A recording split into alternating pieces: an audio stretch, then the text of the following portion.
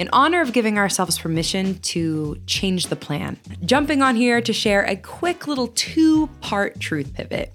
Number 1, I really love creating a podcast. I'm shocked at how much I love it, actually. And I'm so excited to continue to play with new ways for us to connect more intimately.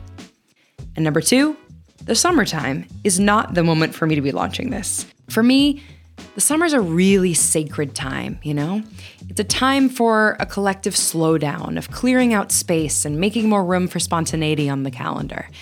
And this particular summer is chock full of family gatherings that I really want to be present for. So I've given myself permission to hit the summer pause button and return to you guys in the fall with a whole new batch of entertaining and nourishing conversations with people I think you'll find worthy of your ears. And if you've also been looking for a permission slip to change your mind and follow your gut, consider this it. Because while our talk may be healing and comforting, our walk and action is what's going to make us free to live a different kind of way. So with that being said, I hope this summer you can create more of what you need and we can return to each other ready for something new in the fall. See you later.